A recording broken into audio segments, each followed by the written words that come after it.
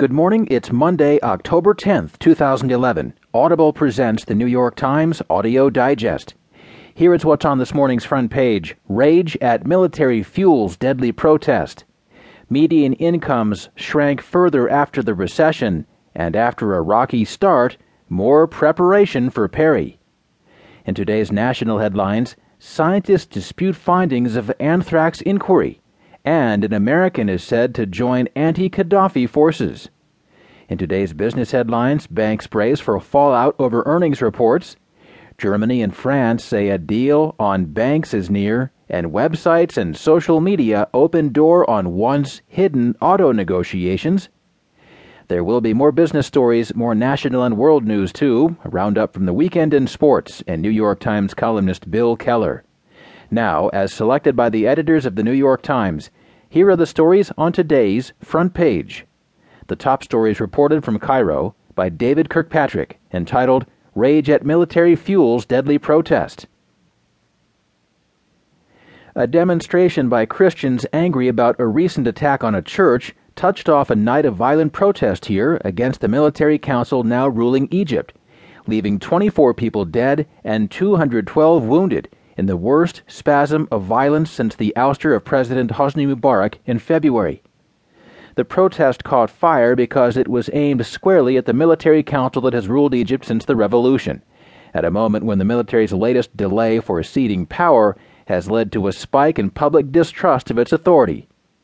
When the clashes broke out, some Muslims ran to help defend the Christians against the police, while others said they'd come out to help the army quell the protests, turning what started as a march about a church into a chaotic street battle over military rule and Egypt's future.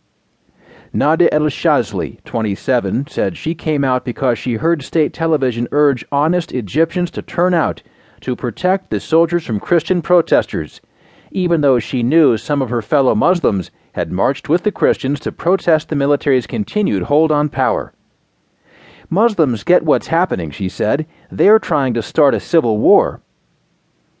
The protest took place against a backdrop of escalating tensions between Muslims and Coptic Christians, who make up about 10% of the population. Mubarak's exit emboldened previously suppressed Islamists and unnerved the Christian minority. Christians had joined the pro-democracy protest in large numbers, hoping for the protections of a pluralistic, democratic state. But the surge in power of the Islamists had raised fears of how much tolerance that majority rule will allow. The most common refrain of the protest on Sunday was that people want to bring down the field marshal, adapting the signature chant of the revolution to call for the resignation of the military's top officer, Field Marshal Mohammed Hussein Tantawi. Muslims and Christians are one hand, some chanted.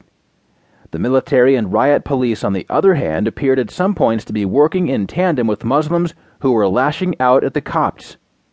As security forces cleared the streets around 10 p.m., a troop of police officers in riot gear marched back and forth through the streets of downtown alongside a swarm of hundreds of men armed with clubs and stones, chanting, "The people want to bring down the Christians," and later, "Islamic State, Islamic State." By the end of the night, as clouds of tear gas floated through the dark streets and the crosses carried by the original Christian demonstrators had disappeared, it became increasingly difficult to tell who was fighting whom. At one point, groups of riot police officers were seen beating Muslim protesters who were shouting in Arabic, "God is great." Well, just a few yards away, other Muslims were breaking pavement into rocks to hurl in the direction of a group of Christians.